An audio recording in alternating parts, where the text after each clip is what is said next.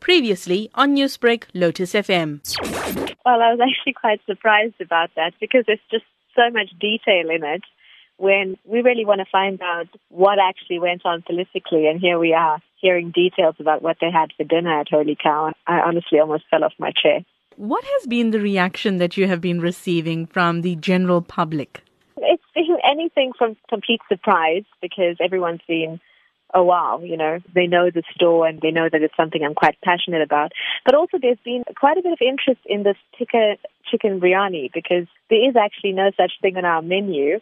But sometimes whenever non-Indians think about chicken, they always seem to add the word tikka to the dish or the name of the dish. You're quite a creative person. So do you think that you would be creating a Tikka Chicken Biryani anytime soon?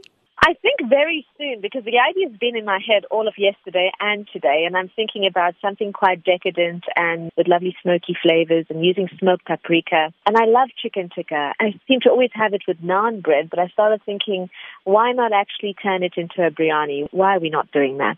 At the top of your head, what would be the signature name for that biryani?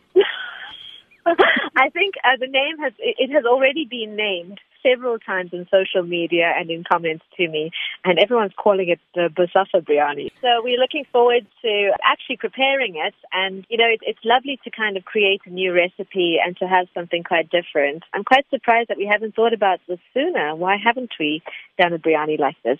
Newsbreak, Lotus FM, powered by SABC News.